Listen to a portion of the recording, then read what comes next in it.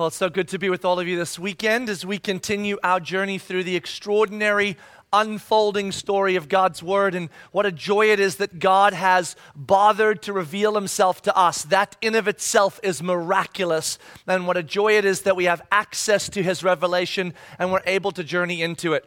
So I don't know about you guys, but have you guys ever been in one of those movies that are sort of the action disaster flicks, you know, where some giant disaster takes place that is going to wipe out the entire human race, and everybody is trying to figure out what to do. I always enjoy when I see the next great movie that comes out that's going to have that. So, you know, it changes from circumstance to circumstance. Sometimes it's a giant earthquake. Sometimes it's a giant tidal wave. Sometimes it's aliens from space. Sometimes it's some creature that's crawled out of the ground. Sometimes it could be a million things, environmental or weird or strange, but it always has this same general theme. There's that moment in the movie where the thing happens and then you see everyone running and screaming. That's always in the movie, right? And then, funnily enough, most of the time, there's also this scene.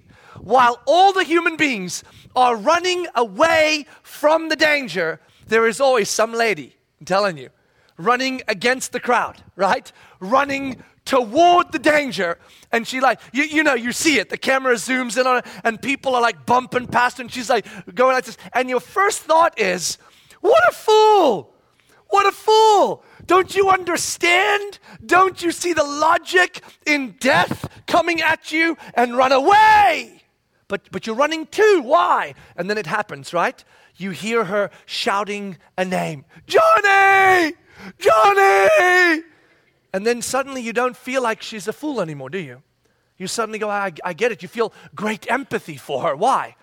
Because she's running into the danger because she is likely, we make the assumption, a mom, and her child, who she is tasked to protect, is missing, and she thinks he's somewhere by the danger. And so suddenly the logic of run away changes because of the identity of this person and the circumstance of another person needing them, and they run into the danger instead of running out of the danger, and we all cheer them on.